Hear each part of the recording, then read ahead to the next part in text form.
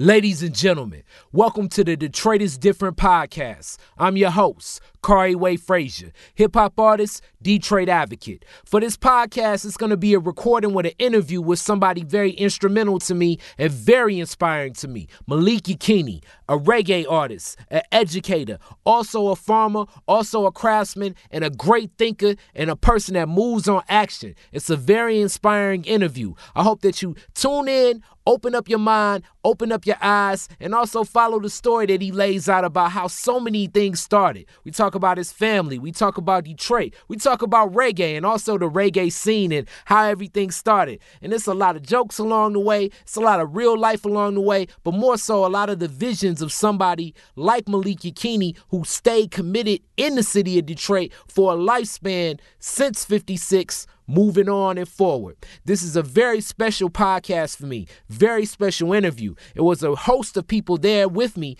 that loved what was happening, and I hope that you're going to share this and appreciate it as well. Stay tuned to Detroit is Different, DetroitisDifferent.com. It's a movement I'm building, and it's a movement that you're welcome to.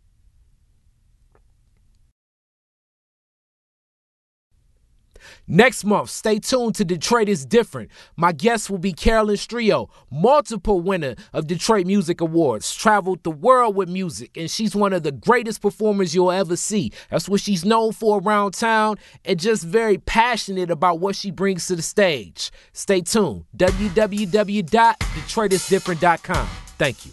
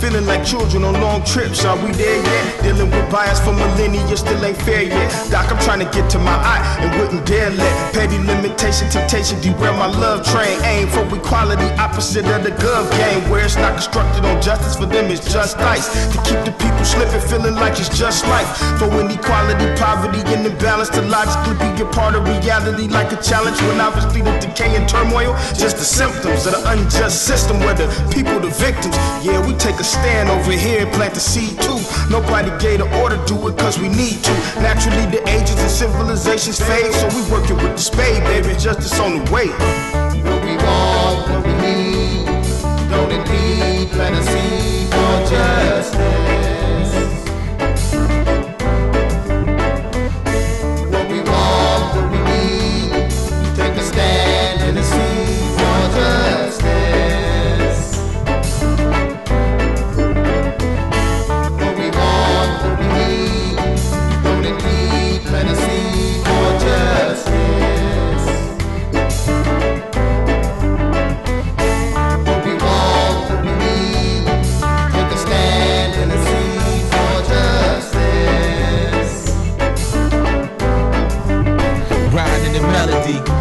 Black leather seats trying to get a scope on life through the windshield like windmills making these revolutions.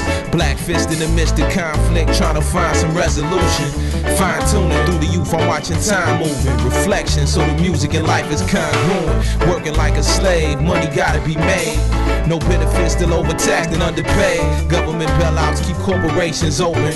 Malls are sell out while small business closing. High price, low quality food, pesticides, cloning. Taking this food for thought, turning the food for growing. Ain't no justice living in the devil's clutches. And we do greater when we thinking greater of us. So we plant the seeds through the raps and beats. Map the streets and study, practice, teach. What we want, what we need, don't indeed plant a seed for justice.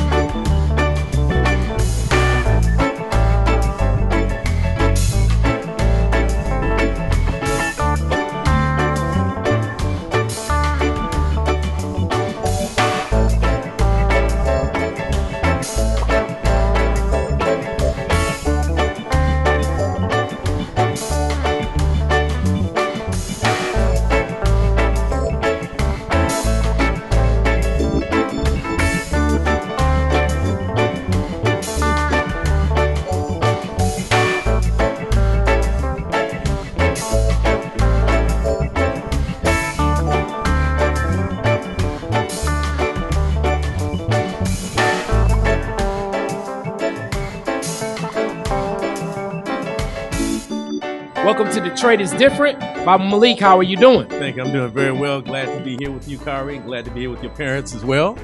Yes. The greatest woman I know, greatest person I know is my mom. And also, obviously, one of the best decision makers is my father for choosing my mom. So one of the smartest people I know, one of the best people I know. I'm going to leave that alone. In the room with someone I admire, that's you. Malik Yakini, so much you've done. I previewed it on the website. I don't even know where to start. It's just what I know. And what I know is Insorma Institute. I know Akobin Reggae Band. I know Detroit Black Food Security Network. I know D-Town Farm. I know Black Star Community Bookstore. A lot of different visions, a lot of different things. So starting off with that, let's get into a question of Detroit. Who was the first person in your family to move to Detroit?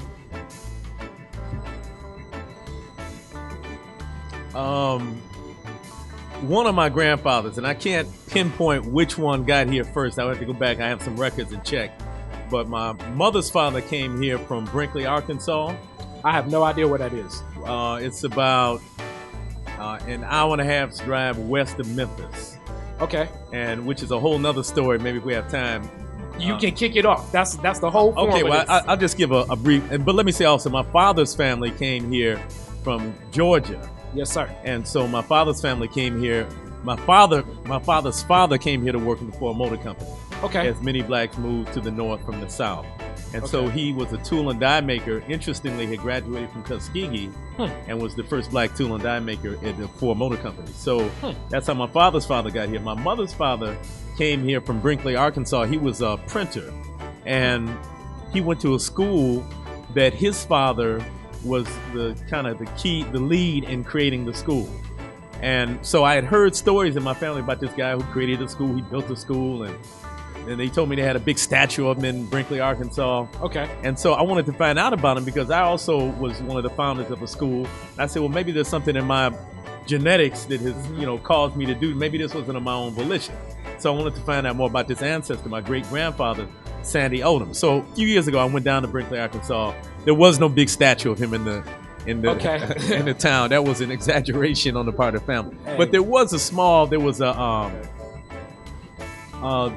kind of cornerstone of the school that had been built. The school was gone, but they maintained the cornerstone, and so his name was on that. There was a plaque, but it kind of got overblown as it passed. The story passed through the family. But the significant thing about my great grandfather Sandy Odom is he was born in slavery in about 1853 in Mississippi. And then I don't know how exactly he wound up in Monroe County, Arkansas, in a small town about 40 miles outside of Memphis. But he was a farmer. Okay. He was a journalist. He ended up being elected to the state legislature in Arkansas. And the town he was in, the majority of the leadership was black. The judge was black. Most of the elected officials were black. In 1887, the white people of that town got sick of black people being in charge and basically rounded up all the black people at gunpoint, including my great-grandpa. They rounded up the black leadership, I should say, not the whole black population, but the black leadership at gunpoint and ran them out of town, literally. And so this was actually documented in stories by the American Missionary Society. And they mentioned my great-grandfather by name and said that he resisted. And then after a period of time, he thought it best to leave in order to save his life and the life of his family. So he left there and relocated in Brinkley, Arkansas, and then created this school and was a minister. And so just the fortitude of that, always really impresses me. And I stand on his shoulders to be born into slavery, rise up, be elected to office, be a writer, have land, and be run off from all of that. And then start again and, be successful in that. And so that's my grandfather's father. My mother's grandfather is who I'm talking about. So his son went to the school that he created and learned printing. And also, interestingly, Louis Jordan the great saxophonist went to the same school. Okay. And my great grandfather played piano some with Louis Jordan in Brinkley, Arkansas. But anyway, so my grandfather came here in the early 1920s to work as a printer. And all of my life, I was born in 1956. I never saw my grandfather work for anybody else. He always ran his own business. And so that really resonated with me, kind of growing up around that in the printing business and seeing the determination that took and the hard work that went into maintaining that business, continues to inspire me. So both sides of my family came here in the early 1920s.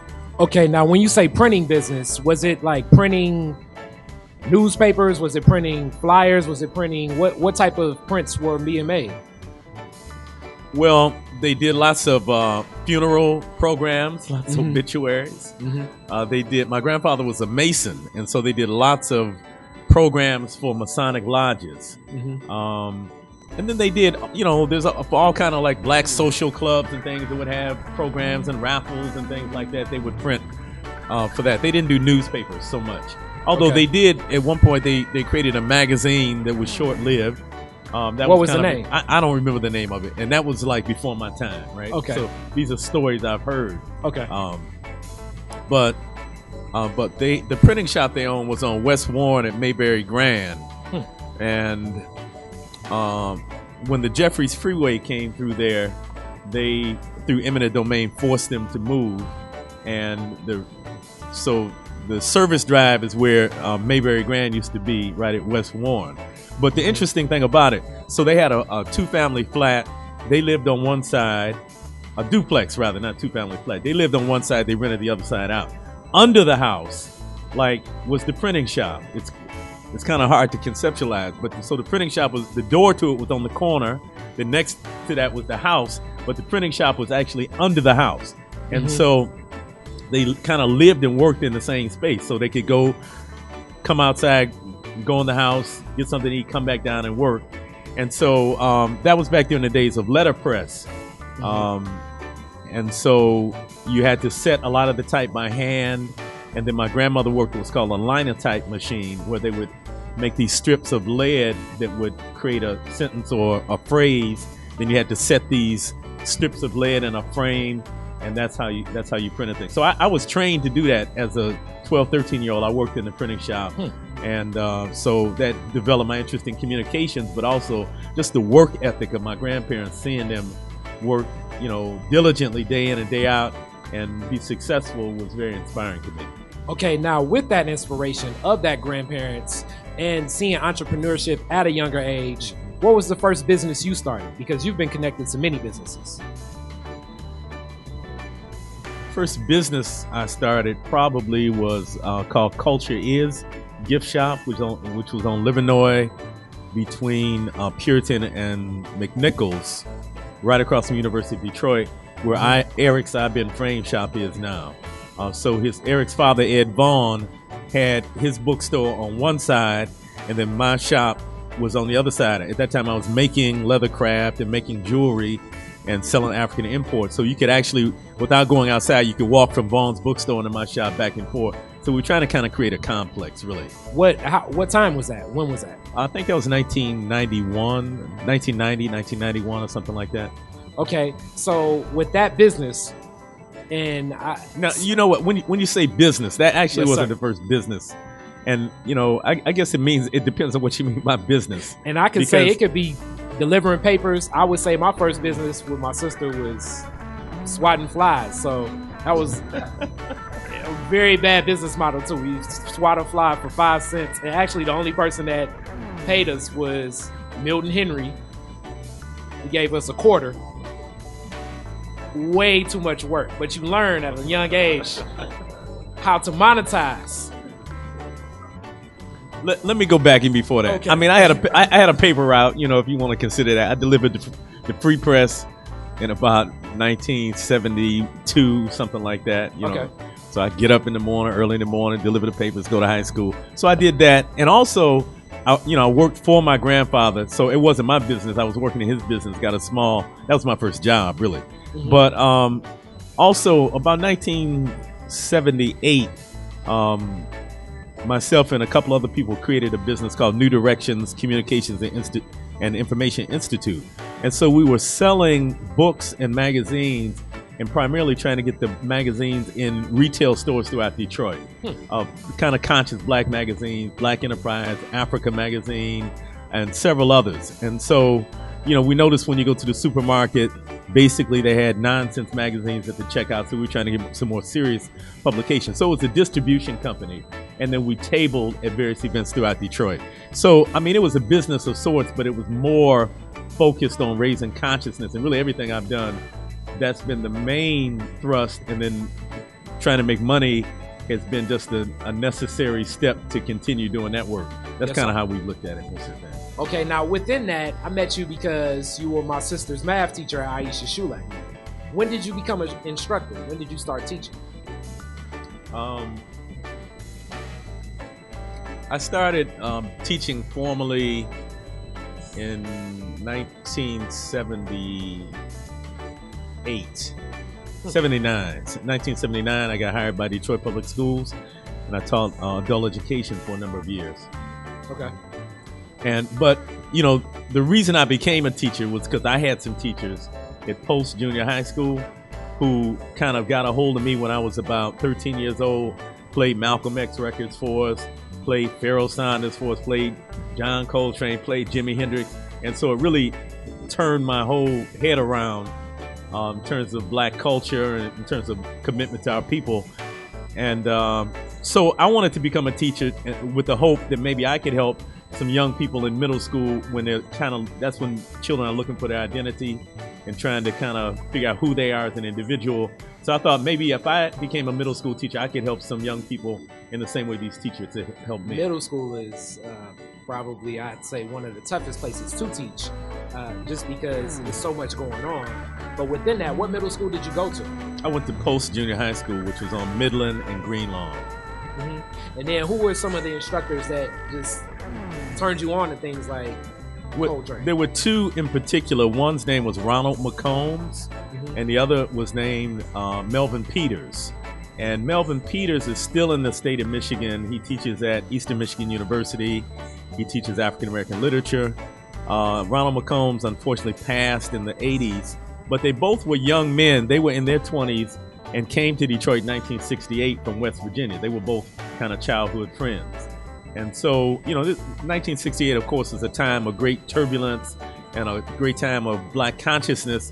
So they were young men coming to Detroit in that time period. And so they were very much enlivened by the environment they were in and by the times they were living in. And so they shared all kind of things with us. It really opened our heads up to think critically about the world that we're living in, about culture, politics, economics, religion, spirituality, and how we fit into all of that. And so they got us really thinking critically about our place in the world. And so at that time, as a youngster, as a 13-year-old, I really made up my mind I was committing my life to help the black community.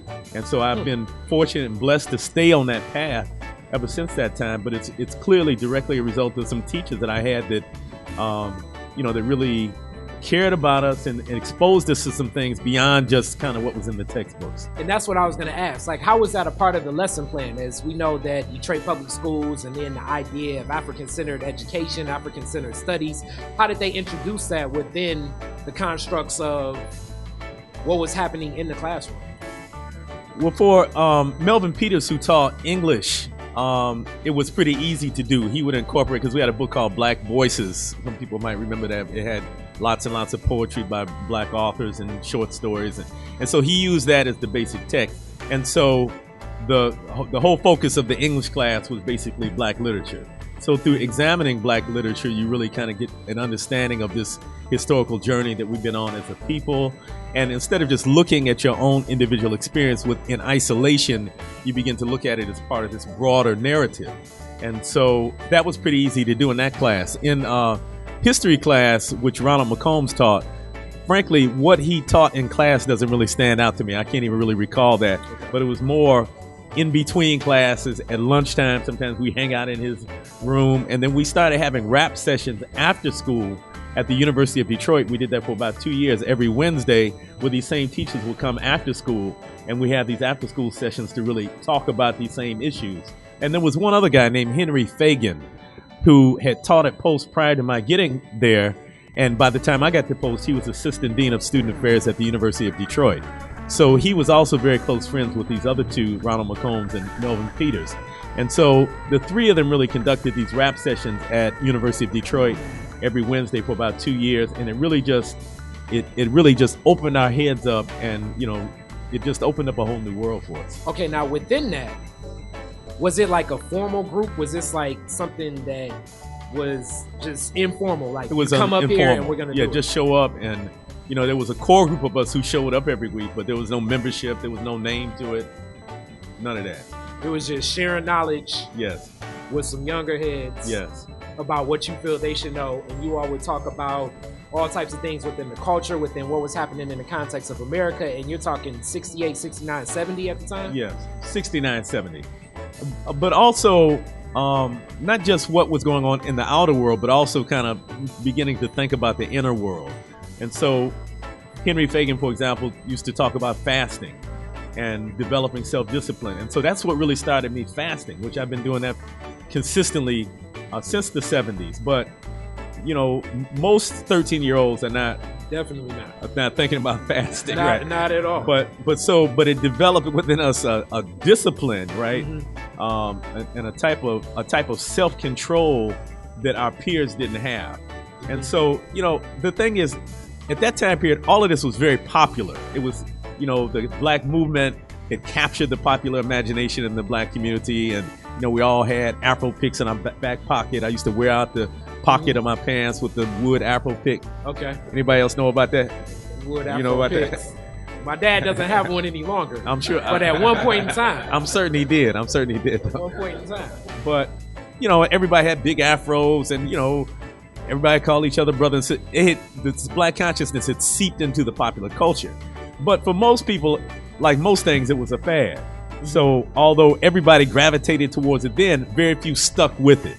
So for some reason, I really believed this stuff, right? Okay. So I took it, I internalized it, and I just never let go of it. You know, I've evolved. I mean, I'm not still stuck in 1969, but I bring 1969 with me to the current time period, and that informs everything that I do. Now, within that, like your friends that were with you, are you in contact with any of them from that group? A few, and in fact, a few weeks ago when you took the picture of me at the tribute to Chokwe Lumumba, yes, sir. There were three of us there who were all in the same homeroom. One is named Keith Dye. Keith is now a history professor at the University of Detroit and at Wayne State University. Okay. And we have been activists in many organizations together over the years. Another brother named Abdul Malik, he was in the same class, and he's been conscious also. He hasn't as much been an activist, but he's kind of maintained his consciousness, and he went more in the direction of Islam, but also because of the influence of Malcolm X, right? So, you know, he kind of went in that direction. So I'm in touch with a few, not a whole lot, but with those two in particular. Okay, now you're extremely creative as well. Let's start with reggae. What drew you into reggae, which it seems like a natural progression, but even in my exploring reggae music and what reggae is, and roots reggae, comparable to dancehall reggae, comparable to original reggae, what was like the first thing that drew you into reggae music? Let me go back to this classroom at Post Junior High School. Okay. And the teacher putting on Jimi Hendrix album called Band of Gypsies. All right. So I'd never heard nothing like that before. And then he played Machine Gun, and it really just blew my mind. So I decided after hearing that, I want to play guitar. Okay. So many people did. Many people were not great, but that is an amazing record. And I can say that you were in the pocket player. You're like I say, you're very creative. So I'm getting back to reggae, but I have to start with Jimi Hendrix because that's what started me playing guitar. So I mean, I developed a love for music. You know, before that time period, I was listening to whatever they played on the radio. Mm-hmm. But then this teacher again played Hendrix for us, played Coltrane, played Pharoah Sanders, and so we started getting into music that wasn't the popular music, and music that you had to really think about, and you know, was exploring all kind of different structures and melodies and ways of, you know, harmonies and what have you. And so we started thinking differently about the music. But at the same time, because of this black consciousness, I was drawn to the artists whose music kind of was part of the black movement. And so, for example, Gil Scott-Heron in the early 70s, I would listen to everything Gil Scott, because he was kind of almost the only one holding it down for a while in the early 70s as far as consistently producing conscious black music.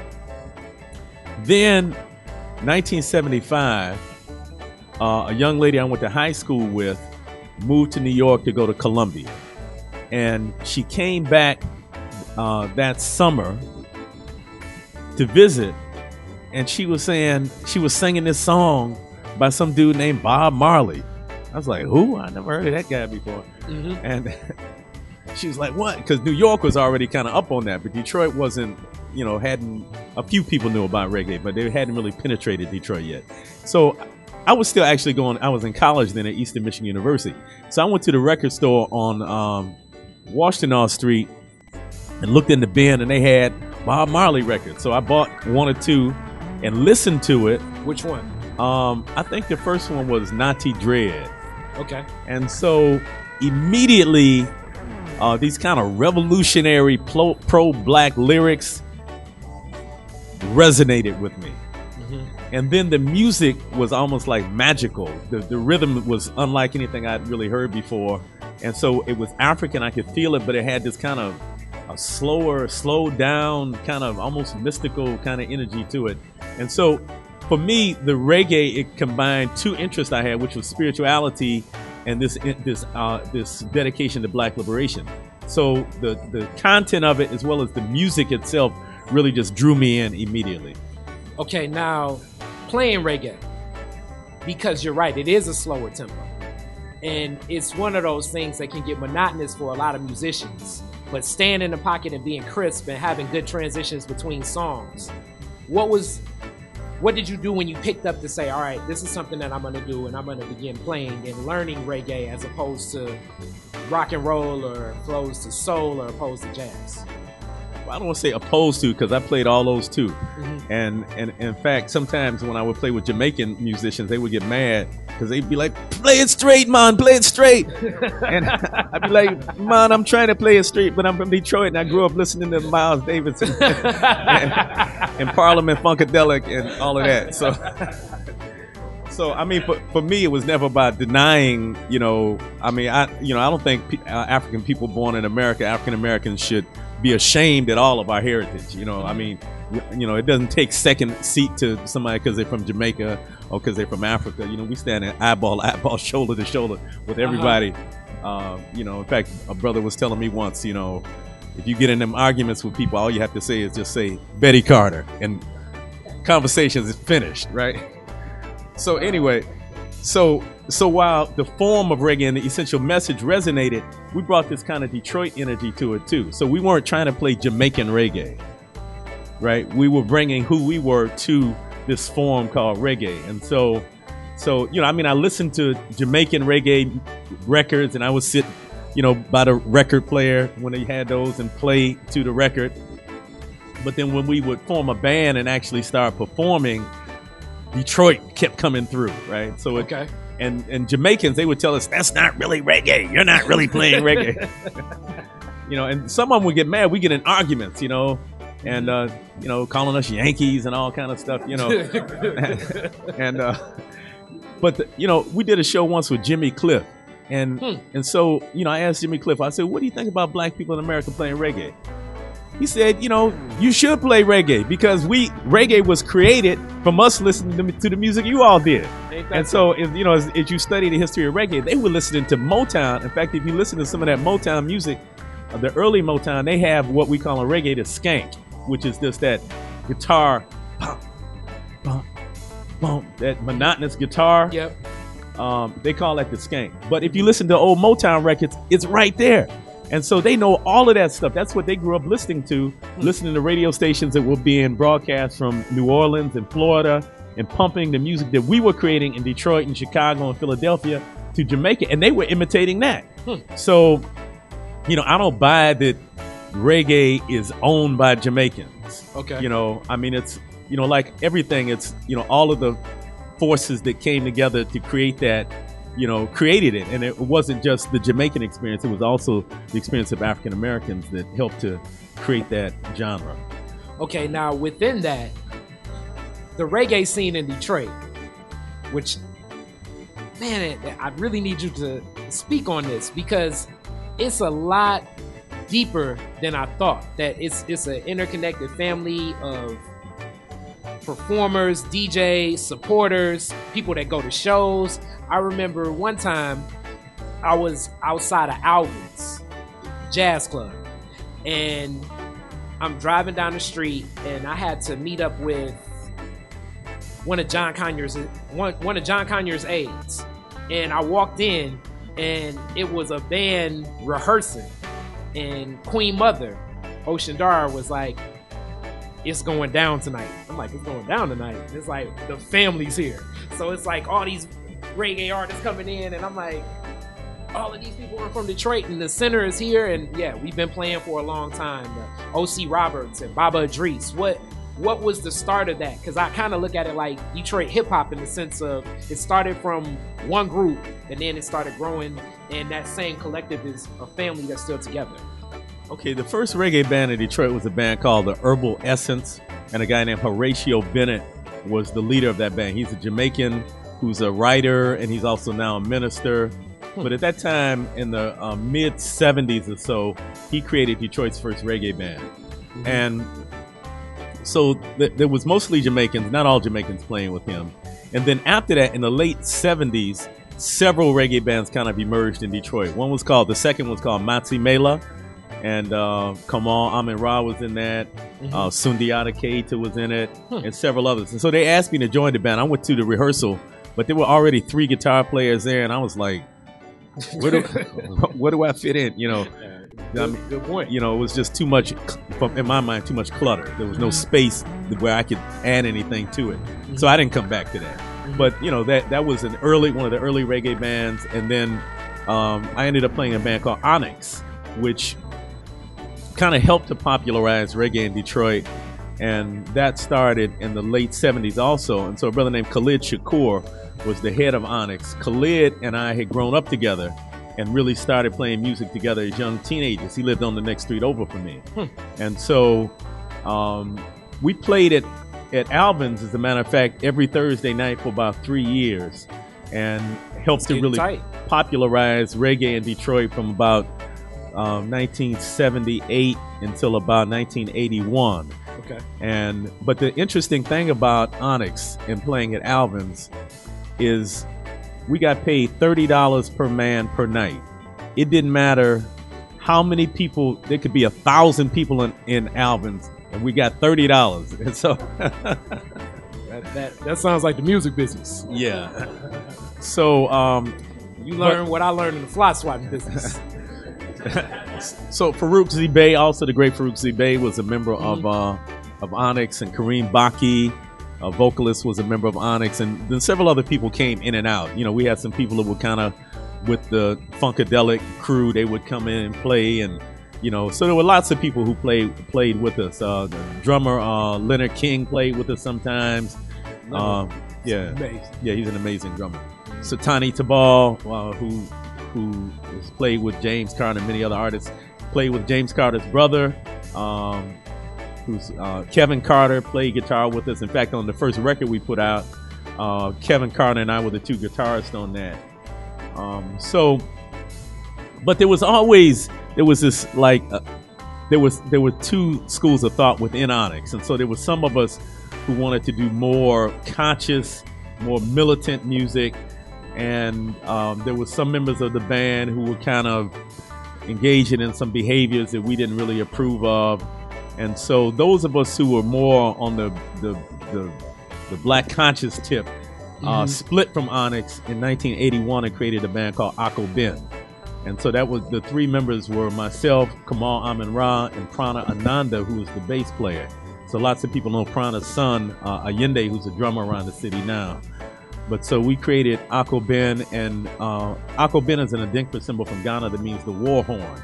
And so we were kind of like the militant voice of reggae in Detroit. There were some bands that were more party bands, and so we were kind of known as the band who had these serious lyrics.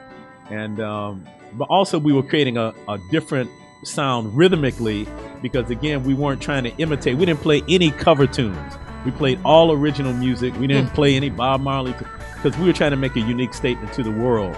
And so it was reggae, but it was reggae coming out of Detroit.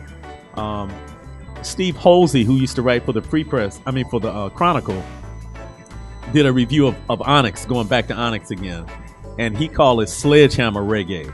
And so that's the kind of approach we were coming. We were trying to like come with something that was just so hard that people couldn't resist it.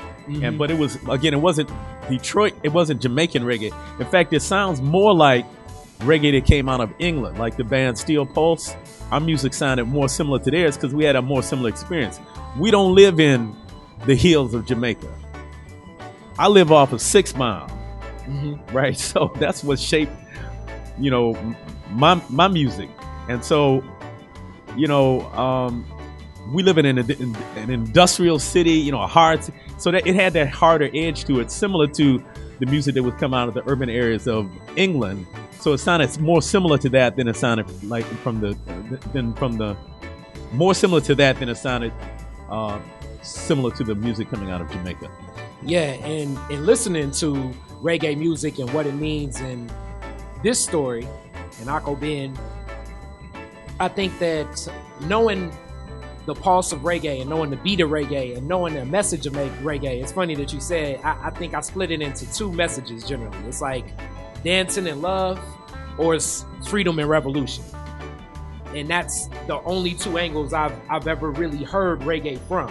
So within the freedom and the revolution, writing the lyrics, were you instrumental in writing the lyrics and arranging the songs, or how did that come together? Yeah, all of us wrote and arranged songs. So we all brought offerings to the table. And so, for example, I wrote a song called Atlanta that we recorded.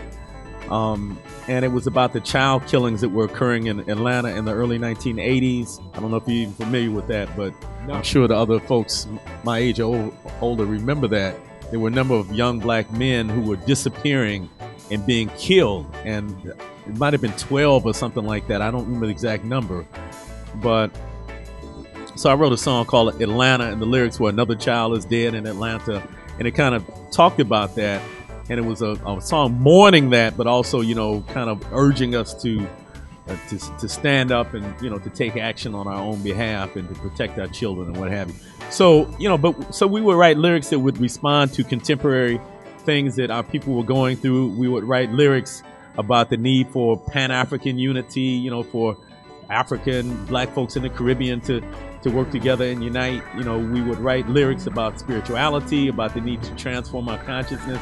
So all of us wrote. Myself, Prana, Kamal, all wrote lyrics and music. But what generally happened, somebody would come to the band with the tune partially worked out, but then the others would also contribute to the fullness of it. So all the songs we published, we would put everybody's name on it. So although we might have had a main writer, everybody ended up contributing something to the fullness of the song. Okay, and also, this is something I always talk about just as a rapper. Access to a studio today really is like, right now I'm recording off my laptop. I have an M-Track, M-Audio box. We can do this. When I started was 2000. It was hard to get access to a studio. So I can only imagine in the 70s, getting access to a studio was not always open doors. You needed to know somebody, you need to rehearse things, it costs a lot of money, having engineers with access to things. So recording the music. When did you get into recording music? What studio did you record at? Who helped bring that together?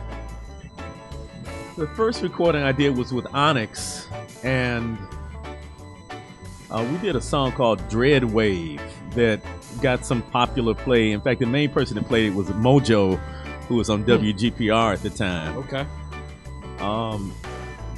Believe it or not, we appeared on the scene. Oh, man. I'm going to have to pull the tape. Henry Tyler is going to be one of my guests. If you can get that tape, I would love to get it. I've been asking people if anybody has a copy of it. I'm going to put Henry Tyler on the spot. So we lip sync. The song had, first of all, the song had no lyrics. So, we pantomime. I guess it was an instrumental. So we were on there dancing around with our It was guitars. like Soul Train. Yeah, something like that. And then, people were dancing around us. And so that was the first, I think maybe the first thing I recorded. And what studio did we do that in? I really don't recall, to tell you the truth. But, the thing is, it wasn't hard to get into a studio.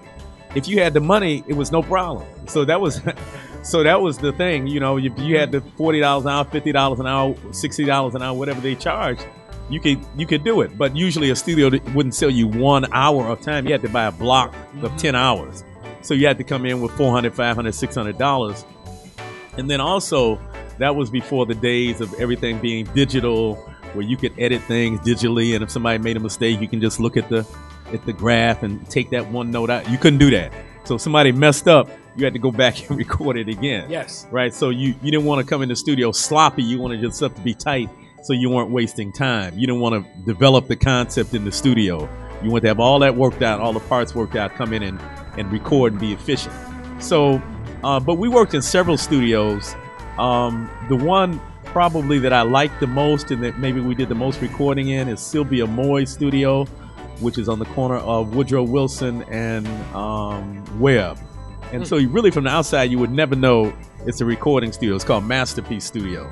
But Sylvia Moy was a writer with Motown, and I think she did a song called Pillow Talk. I think that was her big hit, if I recall. I could be wrong on that, but she had some popular acclaim and did a lot of writing of some of the Motown songs. Used her money to invest in a studio, and so it's in a house. You would just think it's a house from the outside, but the basement of the house is a recording studio.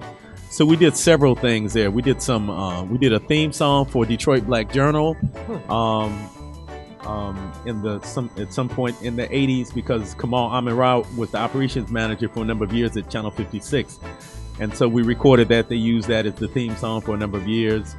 We did a song there with Aneb House, who I know was one of the co-owners of Broadside Press, called Calling All Brothers, where we took one of the poems that she had written and we put it to music. A brother named Clyde, whose last name is escaping me right now, Clyde Giles. I don't know if anybody knew Clyde Giles or not, but he actually read the poem that Aneb had written, and then several of us who played together in Akko Ben and a couple other people did the music for it. Michelle McKinney was one of the background vocalists for that. So, in fact, that's somebody posted that on Facebook a couple of months ago, Kamal Amir, so people can actually listen to that. I think if they go to Akko Ben, AKOBEN, Akko Ben's Facebook page, you can actually hear that song. But we did a number of things there, and really most of the stuff we've recorded was never released. And that's the second part of what I say going to the studio was tougher, because before cassette tapes, when it was all vinyl and that was what was being sold, vinyl even to this day, it costs a lot to press up vinyl. Yeah. So what was the first project you had for release and sell? Well, the first one was Dread Wave by Onyx. Onyx, okay. And so, but I just played on that. I didn't have anything to do with the pressing and the selling. The leader of the band, he handled all of that. And come to think of it, we didn't get paid a dime for that. In fact, most of the stuff we played on, we didn't get. Okay. It was kind of, it was what we call a brother contract. A brother contract. A brother contract. Yeah, you my brother, so come on to the studio and play on this. That's definitely going to go in the headliner. Brother contract. Another group that kind of grew out of Onyx was a group called Nomads, with Kareem Baki was the vocalist for.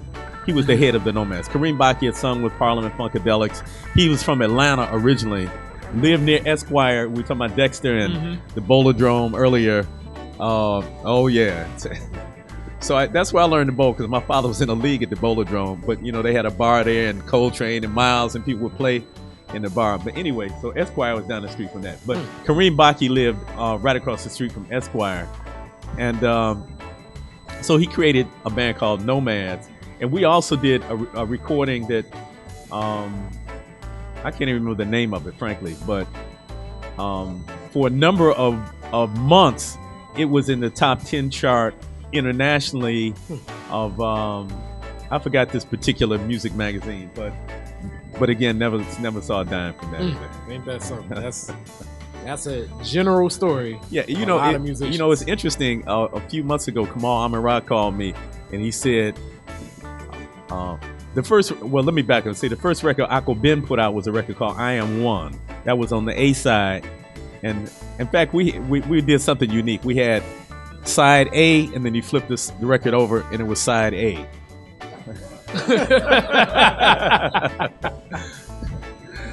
So that sounds like the same song twice. No, it wasn't. It wasn't? No. So the other A side I wrote, which was the song I told you about called Atlanta. Okay. And the other A side that we really were promoting was called I Am One. And Prana Ananda wrote that. But so a few months ago, Kamal called me. He said, "Man, I went online and they selling our, it was an EP. It was a single that looked like a 45, the size of a 45, but it was a 33. But so he said, they're selling this store in England is selling our record. So, we don't think about it, but things coming out of Detroit, people really appreciate it around the world. So I went online and because we were trying to see how many of them did they have, what were they selling it for.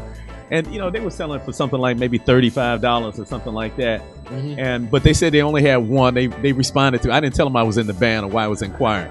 But, but just sometimes we never know how far reaching what we do can be and how, has this international influence. So I forgot what your question was, actually. First album released, and that was that answer. And now let's go to biggest show. What was the show that you remember as your favorite show? Favorite show? I don't know. One of the favorites was a show we did with Miriam Makeba at Ford Auditorium. We had a chance to open for her. This was when I was in Onyx. Mm-hmm. We opened for, between Onyx and Akko Ben, we opened for lots and lots of major international reggae artists. As I mentioned earlier, we played a show with Jimmy Cliff. That was at the Royal Oak Theater. We played with Judy Mowat, who was one of the background singers for Bob Marley, a member of the I3s. We played a show with Freddie McGregor, who was a really well-known reggae artist. Sister Carol, who was a well-known reggae artist. Sugar Minott, all kind of, all the international names. At one time, there was a reggae scene in Detroit. That really doesn't exist now. And so you had lots and lots of international artists coming in and out of Detroit performing, and usually you would have a local band that would open for the international band. So I can't even think it. We played for countless international artists. Around what time was that, and who were the promoters putting on the shows? This was it was during I think the 1980s was the heyday of it, the high point, and maybe the early 1990s, and then it began to wane by the maybe mid-1990s. So probably from like 81 to 91, 92 was the heyday of it. And there was a place in Woodward called Pullum's that had Pullum's Place, just Woodward kind of Woodward. I don't know if you know where Mel's Salon is on Woodward, south of West Grand Boulevard, south of where the train station is, a couple blocks. I don't remember the exact street. In fact, they're doing some construction now right there where Pullum's was. Is that where, I see a sign that always said Caribbean food, and it's like a different color? No, not that's that not place? it. That was a restaurant that a Jamaican opened. It was open for about a month, and he got killed. Yeah, but no, it was on the other side of Woodward.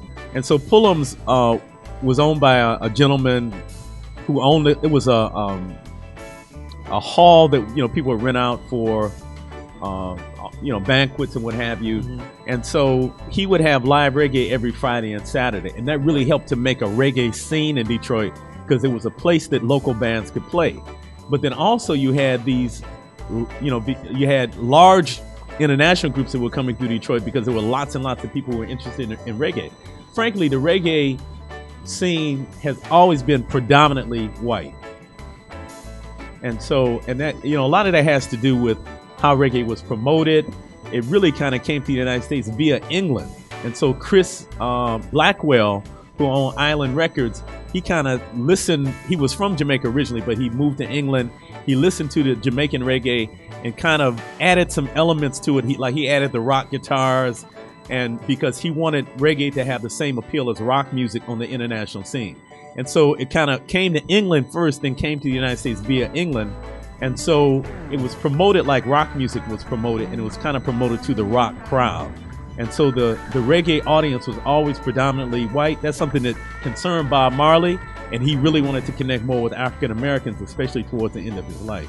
And that makes sense for a lot of his music. And you also just explained why I always wondered why Peter Tosh did the Johnny Be Good, but that makes complete sense now. And within that, so with Akko Ben and the reggae scene, you're also an instructor. You're also teaching. What was the time when you made over to Aisha Shule and then in Sorma to begin? Like, when did this transition happen at the same time? Because I know being in a group, it seems every time I do something, even last week I had a show, and the drummer was like, man, I love that song. And you see the big eyes and people have big visions. And it's like, we can do a lot of stuff with this. And I just like performing at this point now. I like to flatten my expectations, do what I'm doing, love what I'm doing.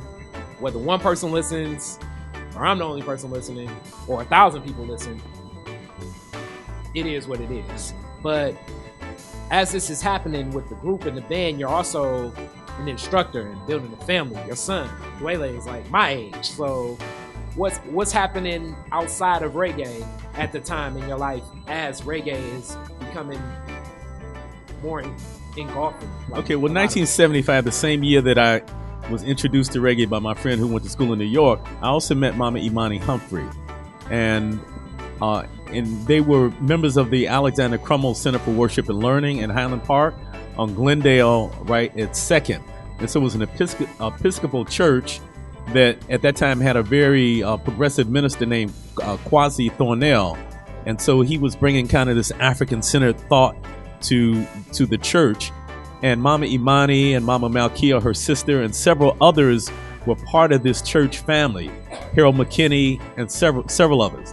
And so out of that, they had decided they were going to create a school. And I was interested in independent black schools also because I had read a book called From Planet to Planet by Hakeem Madabuti, formerly Don L. Lee, who, of course, Broadside Press was instrumental in promoting to the world.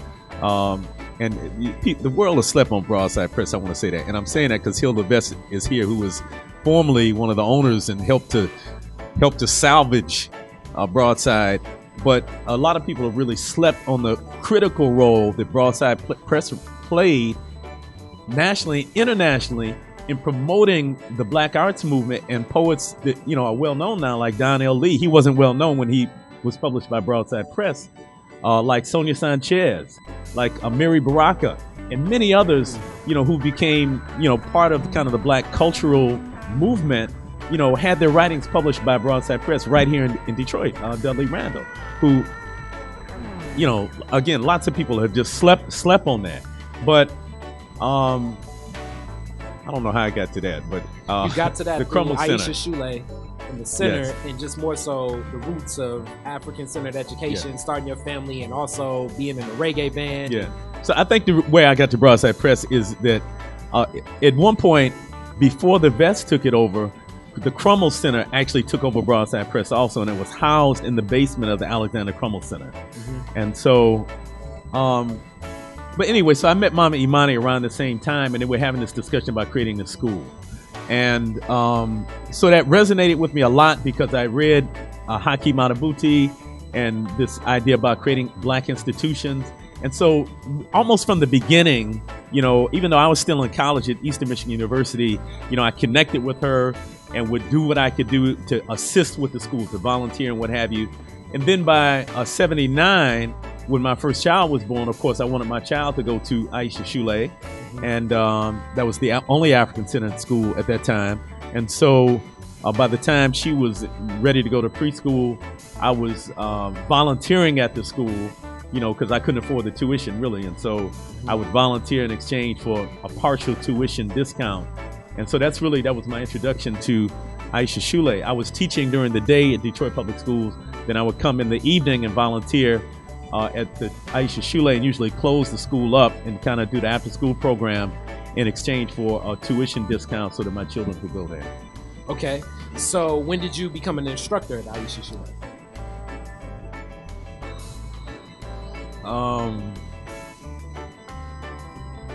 There are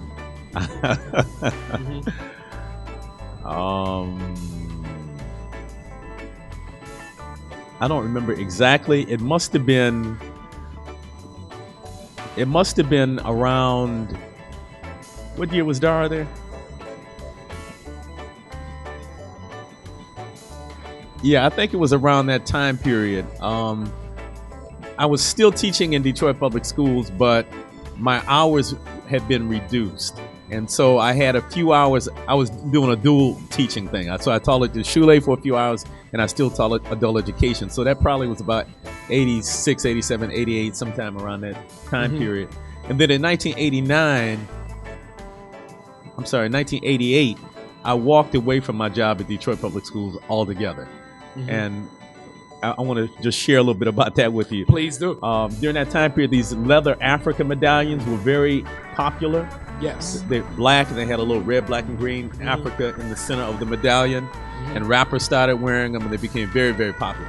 I mentioned earlier that I did leathercraft. I learned to do leathercraft in the early 1980s, and had gotten pretty good at it. And so as these medallions became popular, I said, oh, I can do that. In fact, I had a medallion that I bought in New York some years earlier. And so I looked at how it was constructed, and I deconstructed it and started making them. And so I quickly realized that I could make more money doing that than I was making teaching in the Detroit Public Schools. Now, there was another factor that I'm going to tell you. I'm putting some of my personal business out here. I probably shouldn't, but I'm going to do that. And that is that I had a child support issue, which was an unjust issue. Because I have never not supported my children. I don't want to get into the specifics or bash anybody else. But the reality is they were taking so much out of my check that I couldn't survive on what I was making in Detroit Public Schools by the time they took so much child support. I literally couldn't survive. And so I stepped out of the overground economy. Okay. And stepped into what some people call the gray economy, or the economy where there's not receipts, and and that is the American way, and it's not traceable. I was kind of more into that economy. So that way, because there was no paper trail, and I really need to watch what I'm saying, but okay, I'll just say I was able to retain more of my income operating in that manner than I had been able to retain when I had a paycheck that had traceable income that could be garnished and what have you. Yes, sir. And so I started making these medallions, and they started getting more and more popular. And so I hired 2 crews of people that worked with me. One crew started at 8 o'clock in the morning, worked till noon, and the other crew started about 1 o'clock and worked until about 6. And all we did all day long is we produced these medallions by the dozens and dozens and dozens and dozens. And then were they just being sold? That sounds like you were shipping medallions to other places, or were they just primarily here? Primarily in Detroit, and we would go to hip hop clubs at night and set up tables and sell medallions. So Awesome Dre probably had. You were like one of his best places to go at the time. Awesome Dre is like one of my favorite rappers. Yeah. And I can only imagine also Chaos and Maestro were probably just always looking for, like, you just kept making new designs where people just were like, I want that one. Well, yeah, it started out, everybody was doing the black medallion with the red, black, and green Africa. But then there was so many people doing that, then people started, competition sometimes breeds creativity. Ingenuity. So we had all kind of variations. So my signature medallions started being one that was made out of snakeskin and kente cloth. And so I would and then also, let me say, we started using technology. So when I first started, we were cutting out the Africa shape with an X-Acto knife and using scissors to cut the circles. And then we started, sounds like you need some steady hands and some good crew. Yeah. But then we started, investigating how can we do this on a larger level. And so I bought a hand press that I just mounted to a table that we could start. And we had cutting dies made, so we could start stamping these pieces out. And so what I would do is I would take a strip of leather and glue snakeskin on one and glue kente cloth on the other, and then we would stamp them out. And so on one on the snakeskin, I would have the Africa shapes, and we would put the Africa shapes inside the kente cloth medallion. And then we take the shape of Africa with the kente on it and put that inside the snakeskin medallion. And so I was able to sell those for a few dollars more. So I could ask more.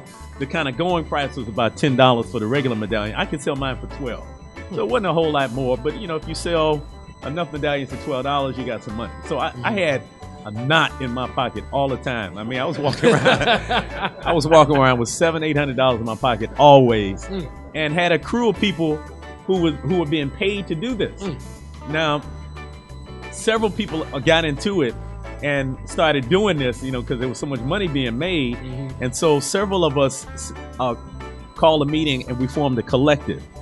And we rented a storefront on Oakland and Owen. And then we bought what's called a clicker press. We found an industrial size press that we pulled our money together to buy, where we could kick these things out. You know, it was a stamping, like a that kind of thing, right? So, and then, you know, we paid some younger guys to dye these pieces. And so we agreed that we would collectively work and produce the basic medallion, the red, black, and green medallion collectively. Then everybody could still do whatever their signature piece was individually. So I still have my, you know, snakeskin and kente medallions, but we did this standard medallion collectively.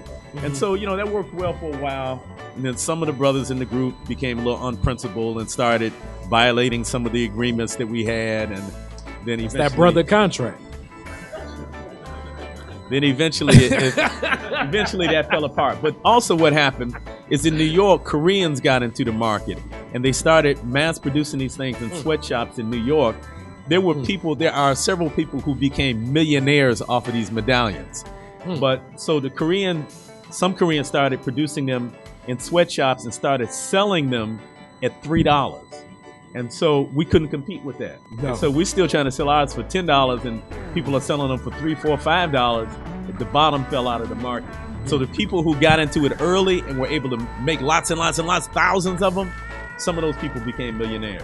You know, we made money, you know, not huge amounts of money, but, you know, I was happy. And but for me, the most important thing is that's put me on the path of independence, because since that time, that was 1988 when I walked away from my job, and I never resigned from Detroit Public Schools. Just after the winter break, I just didn't come back.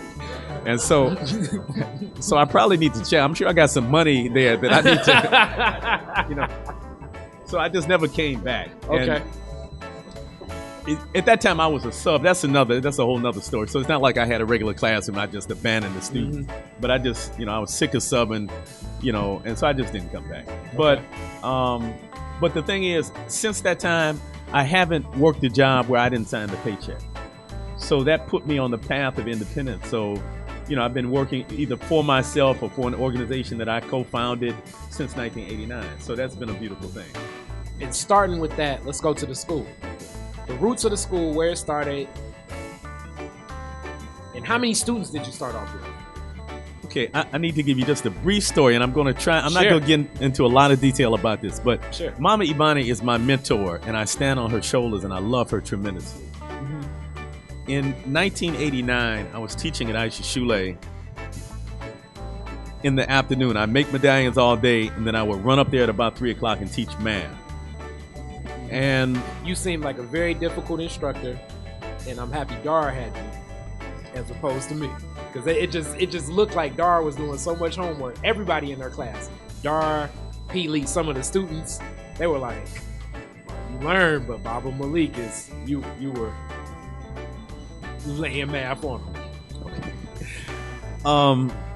So I'll just say, without going into all the grimy details, that Mama Imani and I had some differences.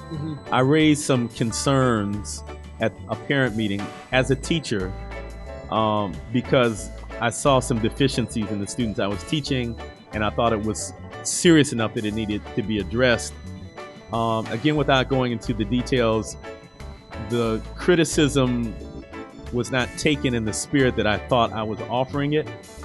And it resulted in a parting of ways. And again, I don't want to go into all of the dirty, grimy details because since that time, Imani and I have of course reunited, and we have great love and respect for each other. And so, dragging all those details out of the historical closet, I don't think would serve any good function. No. But I'm telling you that because I had no intention of starting a school. I was perfectly content to be Mama Imani's kind of right-hand man.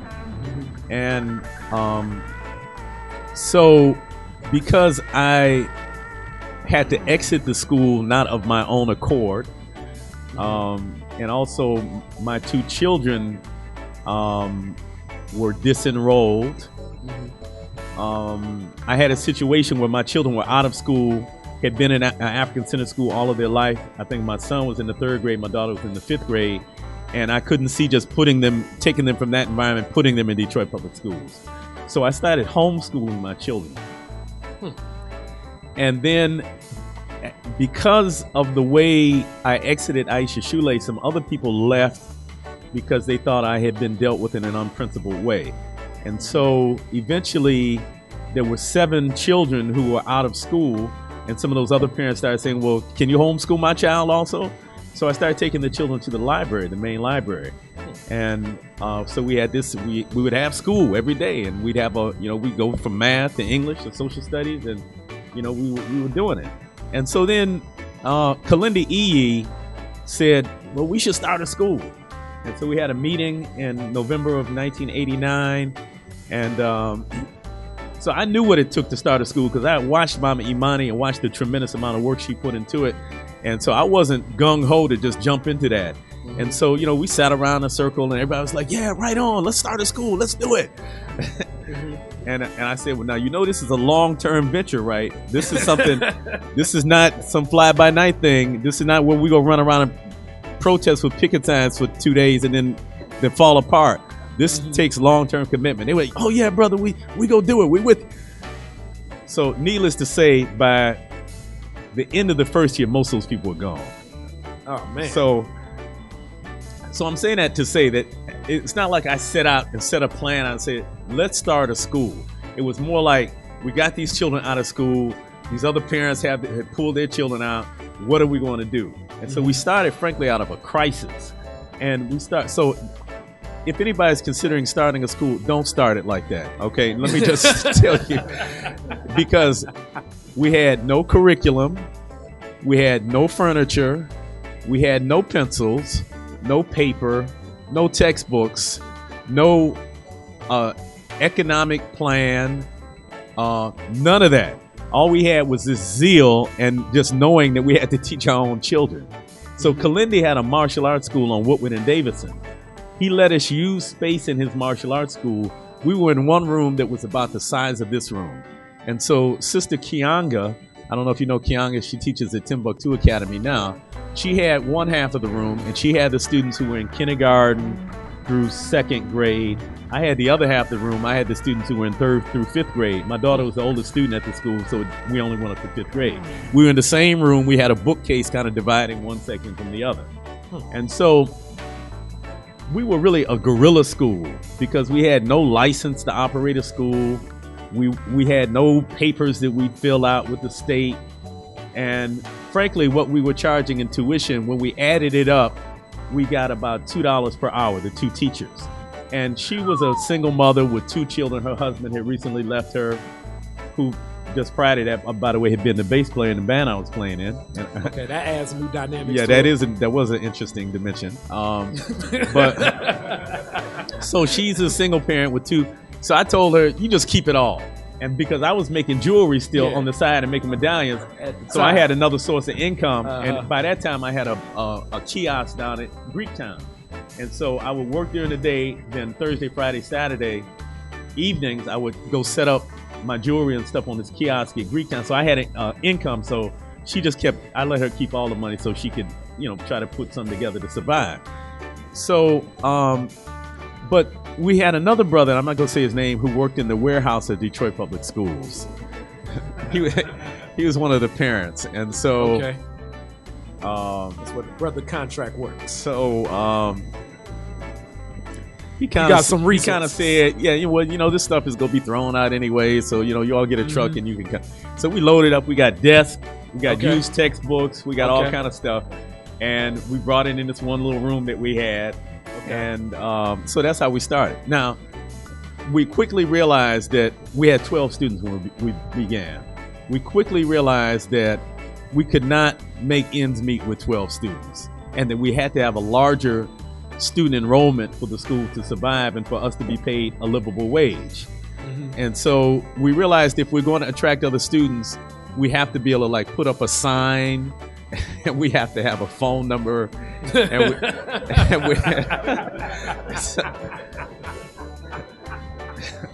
so we came out of the underground. We had to emerge into the light of day, which meant we had to begin operating according to the law.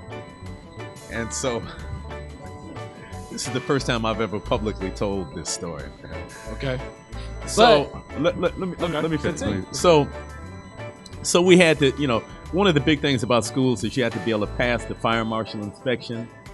And so, that often can require extensive renovations. And it's a good thing because we want children to be safe in schools. You don't want them to be in a situation where you can have electrical fire and somebody gets killed or hurt. So, in retrospect, that's a good thing to have those regulations in place. But so we had to figure out how are we going to, adhere to that. So by 1990, we rented another place. We were able to put up a sign. We had a sign, paint the sign. We had brochures that we put out. And then our enrollment increased to about 50 or 60. And so it kind of stayed right in that range from 1990 up until about 1994. And so by that time, we had moved into the YMCA in Highland Park, where Aisha Shule had been prior. So I knew they had been there. And so I knew that probably it was up to code. It was up to code. We probably could operate in that space, and it was vacant. And so we negotiated a contract to operate there, and but we were still struggling financially. And at that time, the highest paid teacher was making $10 an hour, and that's not really a livable wage. I mean, Obama now is trying to make the minimum wage $10.10 an hour. So that's not really a livable wage. And often I would come home on Friday with less money on payday, with less money in my pocket than I went to work with. Because remember, I'm making jewelry on the side in the evenings, and I got money. And also I think by that time I had opened Culture Ears, the store on Livernois that I told you about earlier. So I had some income. I wasn't making a lot of money, but I had some money coming in. And but it wasn't, it wasn't sufficient. And so we started, this discussion started coming up about charter schools. And it was a national discussion. First there was a discussion about vouchers, and then people started talking about charter schools, this new kind of school where schools can be kind of independently operating, get state tax money to operate. And so, we looked at it carefully, and we thought about it because we wanted to make sure that the integrity of the institution wasn't compromised. But at the same time, we thought our children deserved new textbooks and supplies, and teachers deserved the livable wage. And we didn't have any of that. We had zeal. We made our own materials, and we did we did it well. Students were doing very well academically, but it just wasn't sustainable like that. And then the other thing we found out is that a lot of the people who were parents at the school, if the choice came to on Friday when it's time to pay tuition, to paying tuition or paying the gas company, which at that time was called Mishcon, who will cut you off, guess who got paid? It's not even a choice. It's not a choice. And then they come to me, because I'm a brother, and Baba Malik, we know you love black people, and so a lot of times on Friday, I wouldn't have the money to meet the payroll, to meet the whole payroll. So it was always like juggling, trying to figure out which teacher I could convince that week not to get paid. And usually it meant me not getting paid. And also around that time period, my wife at the time, Sister Nefertiti, some people might know Nefertiti, who runs the hair salon over on Willis and Cass, she was pregnant with my now youngest child. And so she wasn't trying to hear me coming home on Friday with less money in my pocket on payday than I went to work with, because I had to go in my pocket, take the money I earned making jewelry to pay other teachers. She wasn't trying to hear that. Okay, so that caused some strife. Let's just say it could. Yeah, that caused some strife and some discord. But so we examined this charter law very carefully, and we decided that after vigorous debate that we could still maintain the cultural integrity of the institution, because at that time the charter kind of required two things. It required financial accountability, which we weren't stealing the money. We were going to use the money for exactly what we said we were getting it for. And it required that you take the MEP test, the standardized test that all students in the state take, and that students do well on it. And so we didn't have any fear of that, because our students were blowing tests out of the water anyway. You know, we were a small school. We had small classes. We had ridiculously dedicated teachers. And so the students were excelling. So we had no fear of that. So we said, well, you know, let's do it. Let's go for it. And so we first applied to Highland Park Public Schools, and because we were in Highland Park, and they ran us in circles for about 2 years, just ran us through a maze, frankly. And then one day, the superintendent at the time, whose name escapes me, I had a meeting with him. Cartwright? No, it wasn't Cartwright. He's now deceased, but I had a meeting with him, and he told me straight up, we're not issuing you a charter. We're not going to rent you a school. None of that, because you competition for us. So he just came clean finally. We've been trying to make it a win-win situation, because they had a closed school right down the street from us.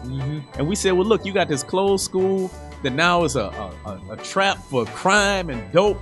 Why don't you rent it to us? You get some income. We get the building. You know, then we're also trying to work out things like we can buy our IT services from you. We're, trying to make an argument where we can make this a win-win thing. Finally, he just was straight up, we ain't doing none of that. So around that same time, our attorney, Larry Patrick, came to us, and he said, Oakland University is about to issue some charters. And so he was partnering with a woman named Anna Amato, who had a consulting company.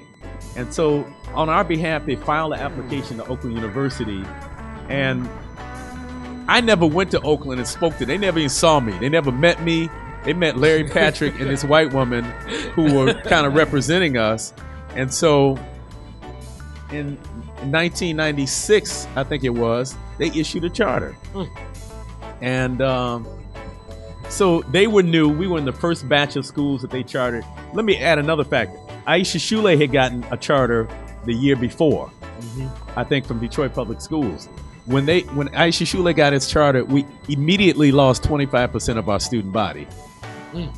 And some of our teachers, they started looking in that direction too, because now they're getting paid a livable wage, and our teachers are getting paid $8, $9 or something like that. So that's one of the reasons we decided to go in that direction too, because we realized we were in a competitive environment.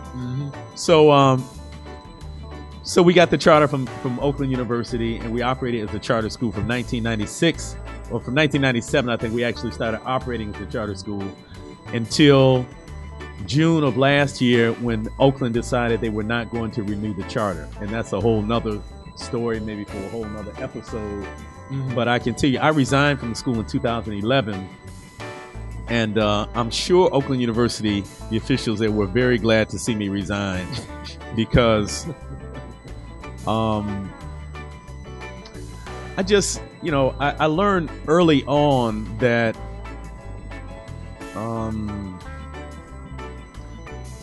I just don't compromise who I am, and I don't compromise with the system of white supremacy.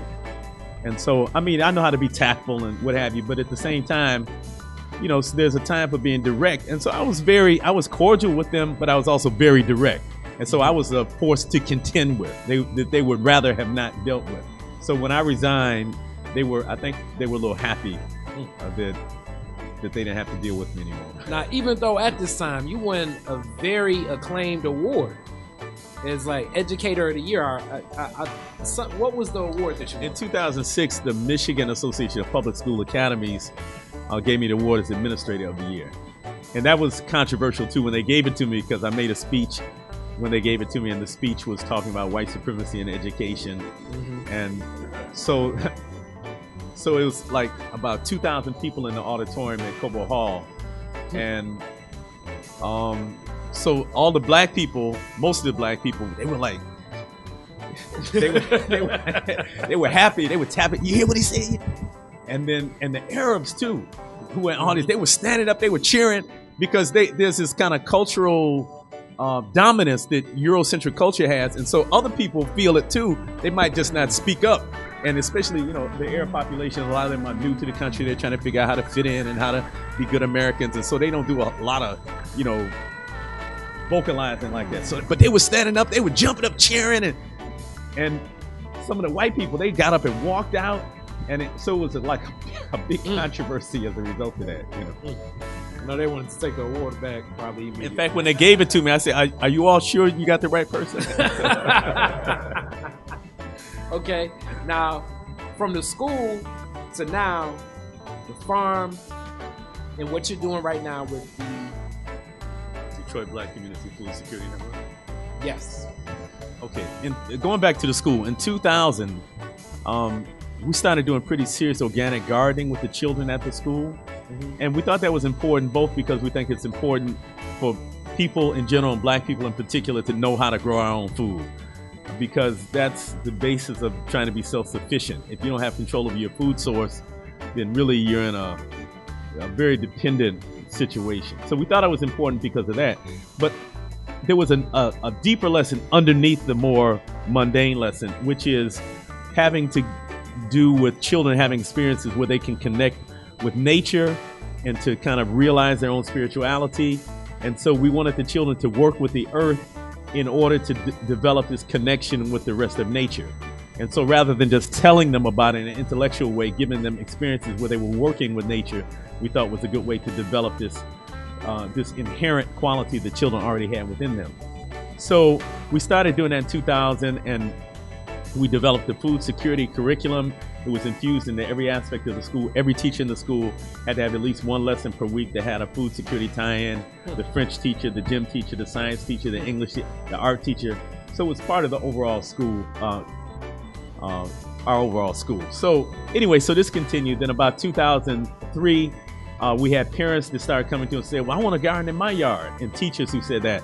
So we created something called the Shamba Organic Garden Collective. And Shamba is a Kiswahili word that means small farm. And so we had about 20 gardens around the city, and we had a crew called the Groundbreakers that would go out on Saturday mornings and till people's garden and prepare it. We were trying to remove the most labor-intensive part that serves as an impediment, and so that all people had to do was plant.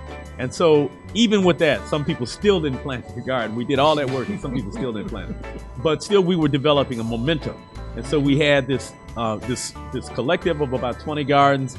And then I started to learn about this larger food movement, that we weren't the only ones doing this work. And in 2005, I went to a conference in Atlanta of a group called the Community Food Security Coalition. And my mentor in this work, who lives in Toronto, asked me to present at the conference with him. So I presented about the work we were doing at the school. He presented about the work he was doing in Toronto.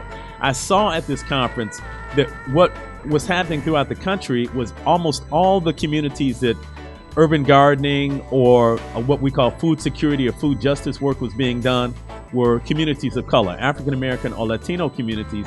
But most of the groups leading the work were white-led nonprofits.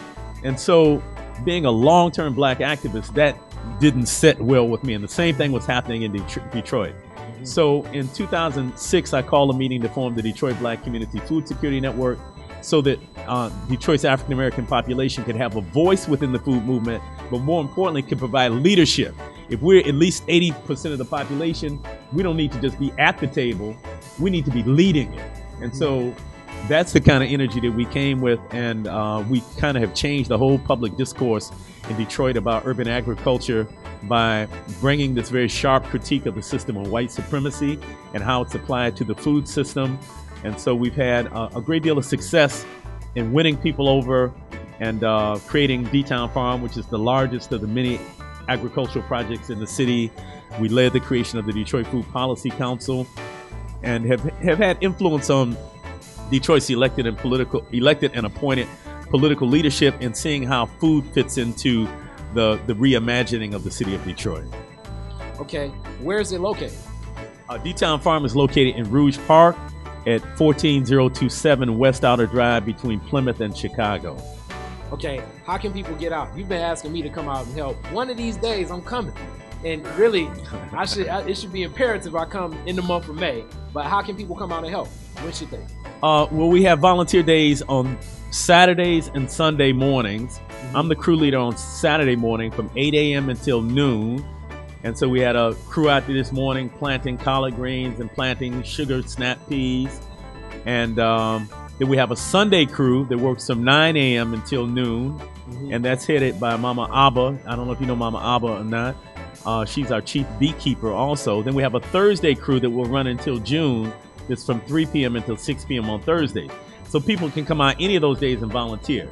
And so for people who want to volunteer on a regular basis, we have a new volunteer incentive program where we're issuing what we call D-Town dollars to everyone who signs up for this program. So for every hour you volunteer, you get a dollar that we've created that has a collard green where George Washington's face normally is. Okay. And so you can exchange that for the produce that we grow. So we know that everybody's time is worth more than a dollar an hour, but basically it's a way of just recognizing that time has value and that what they're bringing has value. And it's a way of saying thank you. It's a stipend. It's not really payment, but it's a way of kind of sharing. We're very much into a cooperative economy. And our organization is not, we don't think capitalism is a good idea. And so we think within the context of a capitalist system, the cooperatives are the best chance that we have to galvanize our collective power and our collective economic wealth and to try to better ourselves collectively. Okay, I'm gonna close out the conversation with the biggest part of my life of what you have, which is Black Star Community Bookstore. Yeah. A rap album fundraiser, which to this day I don't know if anybody else has ever done that there, and a lot of great shows there. Your music festivals, one of my best shows ever. So just coming from the music festival in, when did you start the festival? Is it ever going to come back? What's going to happen with it? You know, at a certain point, dates become a blur. So I'll say that the bookstore was open from 2000 till 2009. So we probably started the festival about 2005, 2006. And so we were on Livernois, the Avenue of Fashion, which when I was growing up, that was like the spot. You know, if you went to get your little Italian knits or all the loud colored pants black men were wearing back then. Billy's, yes, and Louis the Hatter. Yes, I remember Billy. Billy's was arrested. Billy's, yeah, I remember Billy's. Jack's Place also, I think, was up there. So... but it was the hot spot. But by the time I got there in 2000, it had really deteriorated and there wasn't a lot of business and there wasn't an anchor business to draw people to the area. So I was part of the business association and we were trying to figure out how to revive the Avenue of Fashion. And so the music festivals were a way of trying to bring people back to the Avenue. And so we did that for about 3 years and really absorbed all of the cost. And you know, we want to promote local talent but get people in the area to buy books and to support the other businesses as well. So, but you know, the book business is a really hard business to be in, especially in this time period, because books, first of all, many people in our community don't read. We had a focus on conscious black books. We weren't selling urban fiction, you know, the kind of, you know, people kept telling me, well, you need to have Donald Goins and I was like, yeah, I know that has value, but that's not really where we're trying to go. You know, we're trying to have things that are uplifting, children's books teachers can use, books on nutrition, books on various philosophies, books on religion, you know, books on our history. So we were trying to have some serious publications that could really help to uplift our consciousness. And so, you know, those aren't the best sellers in the black community, number one. No. And then number two, electronic books and Amazon started coming on the scene and it changed the whole game, frankly. So many people are ordering books online now or getting electronic books. And so competing in that environment was very difficult. And then about 2007, 2008, the bottom fell out of the economy generally. So we were struggling before that, but then with the general decline, the downturn in the economy, we just couldn't survive. So we closed the bookstore. I kind of cut my losses and closed it in 2009. Okay. Now, closing, I'm going to introduce some of your music. Would you like to give any parting words or anything last that you'd like to say, share, or open up about? I'll just say that I feel blessed, and I usually start when I have a chance to talk by first giving praise to the Creator, and say that for me, the work I'm doing is a spiritual work. And so I always remember, people conceptualize God, if you will, in various ways, and I don't even get into arguing with people about religion, and I don't adhere to any religion myself. But, I do believe strongly that there's a force that creates order in the universe, and that right in the long run wins over wrong. And so, I'm still kind of an idealist in that way, a true believer, and believe that really if we stay on the righteous path and we treat each other right and we have good intentions, that eventually we're going to overcome, and that the people who are just money grabbers and land grabbers and who are selfish and greedy, eventually that way of life is going to fade away. And so if I didn't believe that, I couldn't keep going. So I think eventually, that what is right and correct for the most people will win out. So I always have to stay spiritually oriented, but then also I always give praise to my ancestors too. And I talked about my great grandfather, but clearly I stand on the shoulders of great people, not just those in my bloodline, but being from Detroit. We talked about some of the things that occurred in Detroit during the time I was a child. I grew up in Detroit with Dudley Randall here. I grew up in Detroit with Mama Imani Humphrey. I grew up in Detroit with the Motown. I went to school right across the street at Boulevard Day Nursery, right across the street from where Motown was beginning. And so, and then I had these teachers like Ronald McCombs and Melvin Peters. And so I stand on all of their shoulders. I haven't done anything of my own accord. I've tried to be obedient. I've tried to take all of the gifts and attributes that I've been blessed with and use them for the greater good. But, I always want to acknowledge that I'm part of a historical continuum. And so I'm trying to maintain the same ethic that our ancestors had when they knew you had to be excellent. Excellence with no excuses.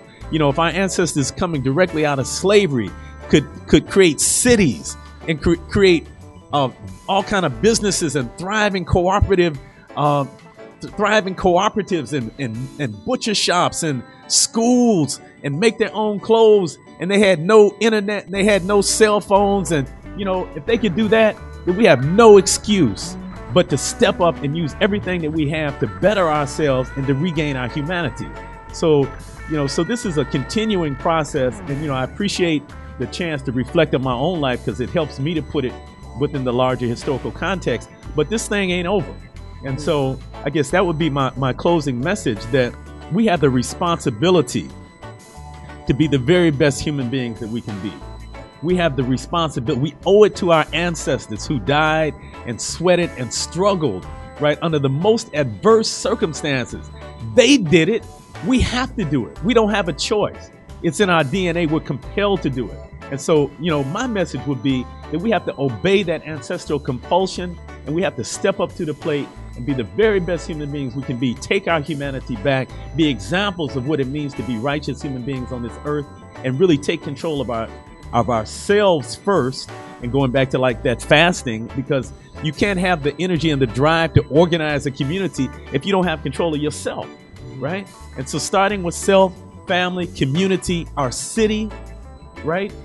We have to do this. We can't let people just come in and take Detroit from us and extract the resources and gives favor to people who just moved here 5 minutes ago, where you got people who've been here for decades struggling to make a go of things. We can't sit back and accept that. And of course, I know I'm preaching to the choir, because of course you come from a family that exemplifies kind of resistance to what we're seeing happening in the city of Detroit. But, like Malcolm said, we can't be concerned about consequences. And I'm not for being foolhardy, but we will never get our freedom until we're willing to sacrifice for it, right? And so, and that sacrifice comes in all kind of ways. But if the forces that are working against us figure they can give you $20 and buy you off, they'll do it.